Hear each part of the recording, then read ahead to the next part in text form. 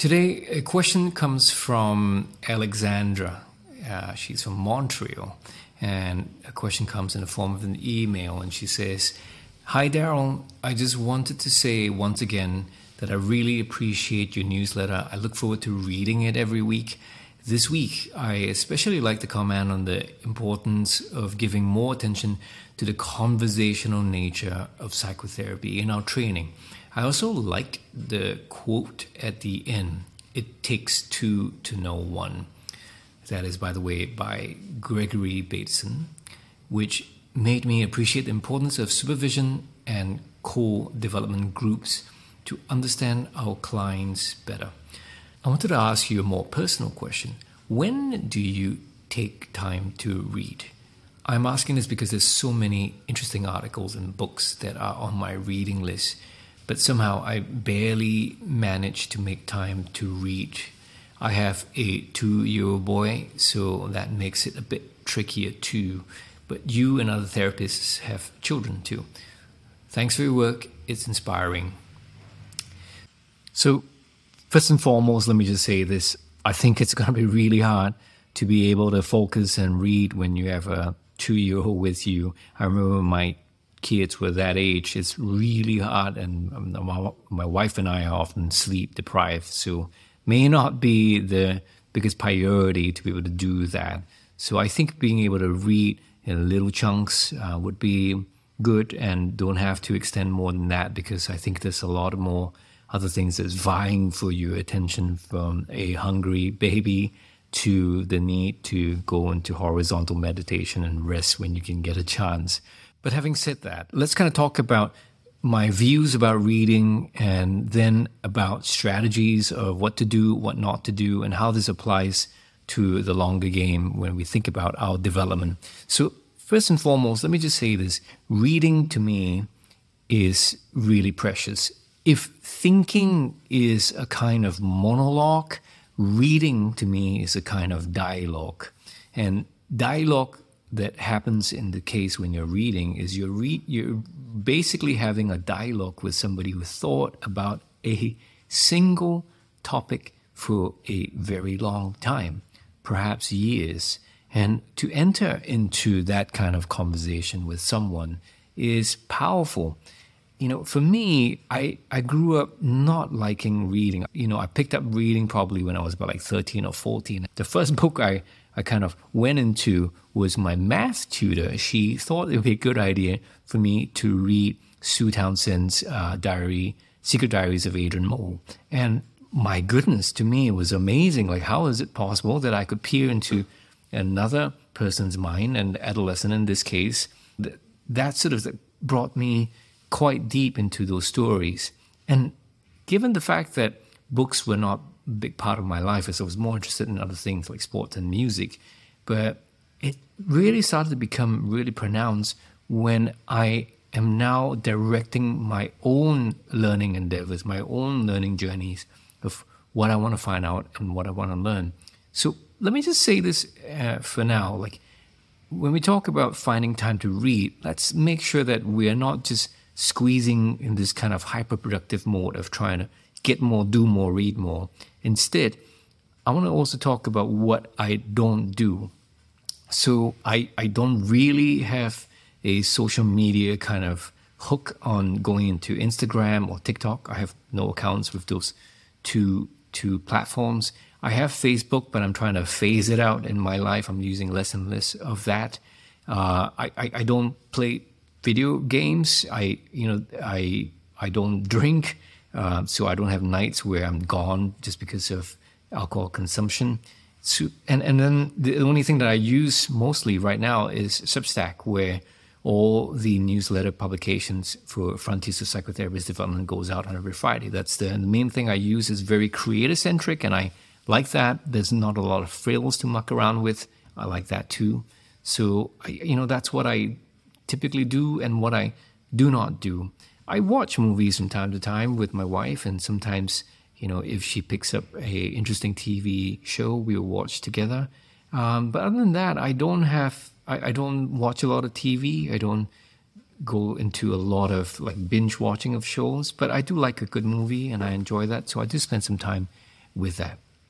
So having said that, I think it's important for us also to think about what it means to be taking care of our time intentionally. So I'm a slow reader. I typically read very intentionally. I read mostly at nights when I'm putting my kids to bed. I will read to them, and then after that I might read a little bit, or before I go to bed, which is a little bit later on, I read as well. So I kind of developed this recursive loop in my head. It's kind of like pouring kerosene into the gaps in my mind, and the kindling of curiosity becomes somewhat out of control after a while, because I'm trying to close the gap. I'm trying to think about what is it I don't know. And most of the time when I'm reading, I'm trying to think about how I can be helpful to certain people that I'm currently working in my clinical practice with. So here's a reading strategy I would suggest. Lay out what you think you know about that particular subject matter before you begin reading. Now, this is by far, it's like rocket fuel to the mind. It's sort of like, it creates a sort of dissonance in your head, because if you explicate what you think you know, you jot it down, and then you start reading, you realize soon enough that you actually don't have the full knowledge of that particular subject. And what's interesting is that sort of magnetic force of wanting to close the gap pulls you further and fuels the curiosity. And besides, curiosity is our natural state, as Aristotle has said some thousands of years ago. And that curiosity is something that we want to keep taking care, fanning the flame and kindling it when needed. And I would say that one of the things about reading, we have to ask why we're reading. Is it for leisure? Is it for specific learning purpose? For me, it's not about a leisure activity. I mean, I've grown to enjoy it. I've grown to really enjoy the sort of meditative state, the sort of flow state that puts me when I'm reading in a really good book. But the main thing is often because I'm reading intentionally. I'm reading a lot of nonfiction stuff, and I'm reading to kind of close the gap in my knowledge. And I read slowly. I don't rush through them. I do have criteria when I read. If it's something that I don't like in the first few chapters, I usually give it up. I don't have this kind of like law that I have to finish the book no matter what. I don't. If it's not good, I let it go. So I feel a little bit freer in my relationship with books. And to develop a slow habit of reading, my main aim is that I'm trying to learn, and not only I'm trying to learn to develop mental representations in my head, I'm trying to think about how those may be helpful to people that I'm working with. So I have 4 key tenets that I spelled out in the Deep Learner course that that guides me in my way of not just reading, but learning. So the first one is to create, which is to create space and time for whatever activity you're trying to do to learn, in this case, reading. Number 2, it's about capturing. So when I read, I'm often capturing notes at the sideline of a book or on an ebook. I'm highlighting it. And even on an audiobook, I'm putting really key notes or little tags in there, hashtags to remind me that it belongs to the topic of trust, it belongs to the topic of shame, it belongs to the topic about relationships. I'm just tagging those things as I go. And if I'm reading a book that's kind of complex and, really big idea kind of book, so like recently I'm reading this book by Charles Eisenstein. It blows my mind. There's this book called Ascent of Humanity. I love it, but it's because it's like, I think it's about like 600 pages, and I can't hold all the ideas as I go, and I've been taking months to read it. So what I've developed is I created this sort of little papers where I'm just putting down little notes in there, and I'm just putting there when I find something really interesting that I want it to be remembered, and then I clip it. I put it at the beginning of each chapter. So in that book, I have quite a lot of notes about what he's talking about our humanity and how we have separated from our true nature and so on. So then after that, I've captured that. I want to be able to retrieve it easily. So I store all these notes into a PLS, or what I call a personalized learning system. In this case, I use Obsidian as my note-taking app. I call it PLS because it's not just about capturing knowledge, it's about learning. That's what I value. And I will scan these notes and I'll put it into that note-taking app so that I can retrieve, so that I can pick that up and look at it and try to think about, oh, what did I forget? Because often we forget quite a lot of things that we read. And then after a while, you start to get this idea that, wait, this note is really related to another note, and you could create links to that, which leads to my fourth and final pillar in becoming a deep learner, which is to synthesize. Synthesize means you're not just collecting nodes of information, you're not just collecting dots, you're trying to connect the dots from various ideas that you've gone through over the years. So then in this vault of mine at Obsidian, all my stuff in there. And by the way, in my home office, I have a library and I allow a particular section down there, and there's only this fixed amount of books that can go in there. Most of the time there's new books that enters into that, and sometimes it's books that I'm revisiting that are, plaguing me, and I don't seem to grasp certain ideas, or I forget it, or it's really good. It goes into this particular section, and this section is called the ignorant section. I allow myself things that I do not know to exist in there, so that whenever I'm thinking about, okay, what I read next, I don't have to think too much. It's right there. I pick it up. I go through that. And I'm actively engaging. It's not a passive activity for me. I'm actively reading and putting some notes and capturing stuff as I go.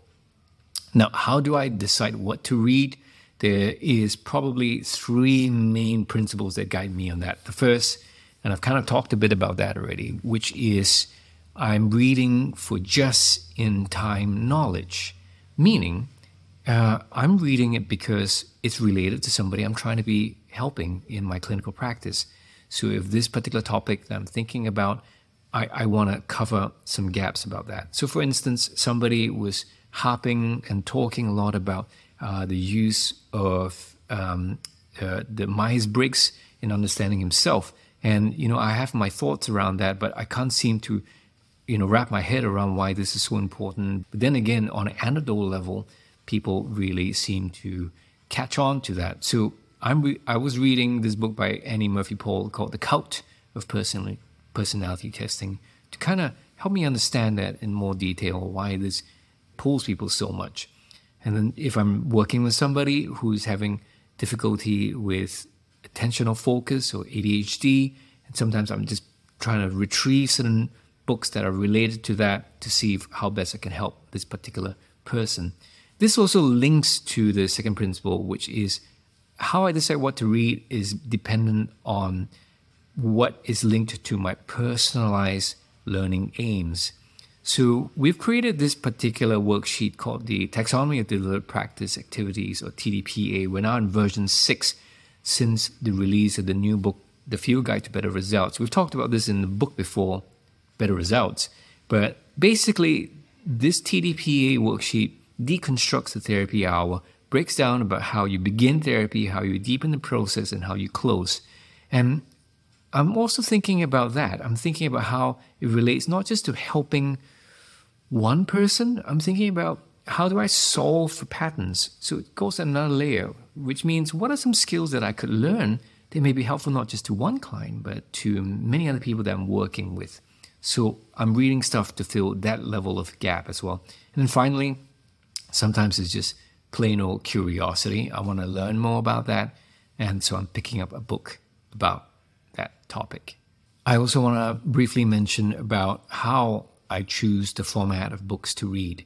So I do have some criteria that I go through, some rough heuristics.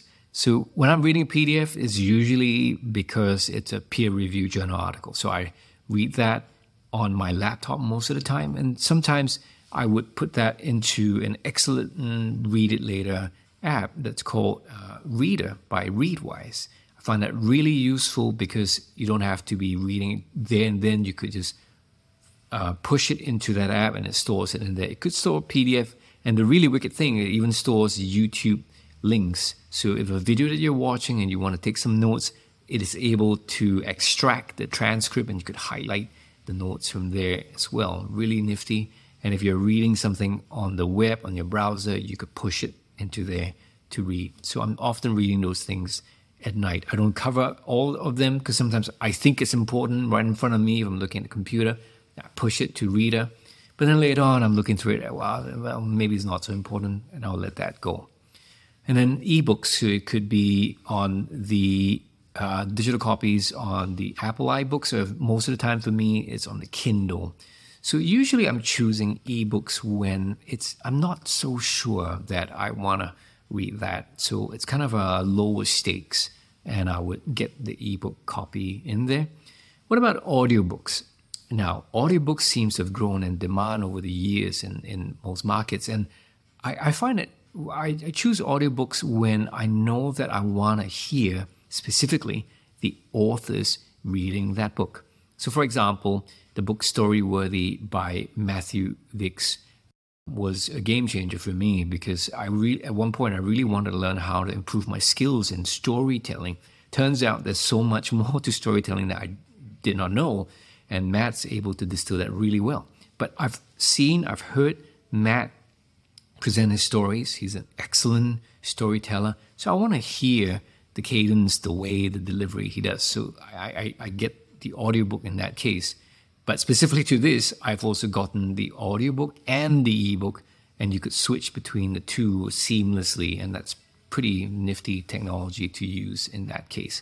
And then for paperback, it's when I know that I want to keep it. It's something I want to have and return to it, so I'll invest in that. But I'm not too precious with it. As I mentioned, I write, I highlight, I put notes, I put document tags in there and all that stuff. It's something tactile that really makes a big difference for me. So that's pretty much it. But I also go through periods where I'm sort of like overwhelmed, right? There's just so many stuff I'm thinking about. And in those periods, I actually create a week on stretch where I have what I call no inputs from other minds. I don't listen to podcasts. I don't watch new videos. I don't read anything new. And that's because I could feel the kind of cessation in me that is sort of like overwhelmed already, and I need to put a stop. So it's just kind of like a bit of a cleansing of the palate, if you like. So in short, reading's precious. To me, it's dialogical. It's more than just, it's something that, what some people might say, it's just something you learn from a book, it's no big deal. To me, it's not. It's a big deal because you are tapping into somebody who has thought about this for a long while and has hopefully structured it in good writing, and you are engaging in a kind of thinking with another person. I find that really powerful. And for me, I usually find time to read at nights, and I read really slowly. I read very intentionally, and if things doesn't appeal to me, I let that go pretty quickly. But then why I'm doing that? I'm doing that because I'm trying to learn. Why am I trying to learn? I'm just trying to let that become translatable, hopefully, to people that I'm working with.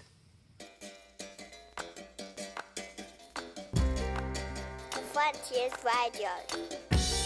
Welcome back to Frontiers Radio, brought to you from Frontiers of Psychotherapist Development. We have been on a long hiatus from the podcast and the video series. My hopes is that we're going to go back into this, and specifically, we're going to do a bit of Q&As. There's some questions that I've gotten over time, and I'm going to be replying to them. And if you have any that you would like to raise about your professional development, please send them to info@darylchow.com. That is info at darylchow, DARYLCHOW.com. And I hope to be able to answer your questions that you may have related to getting better at what we do as psychotherapists. You could send an email, or if you like, you could send a voice memo. Just make sure that it is up close to your phone. You're recording that voice memo, and there's minimal ambient noise at the back. Hope to hear from you, and stay tuned for more episodes on this.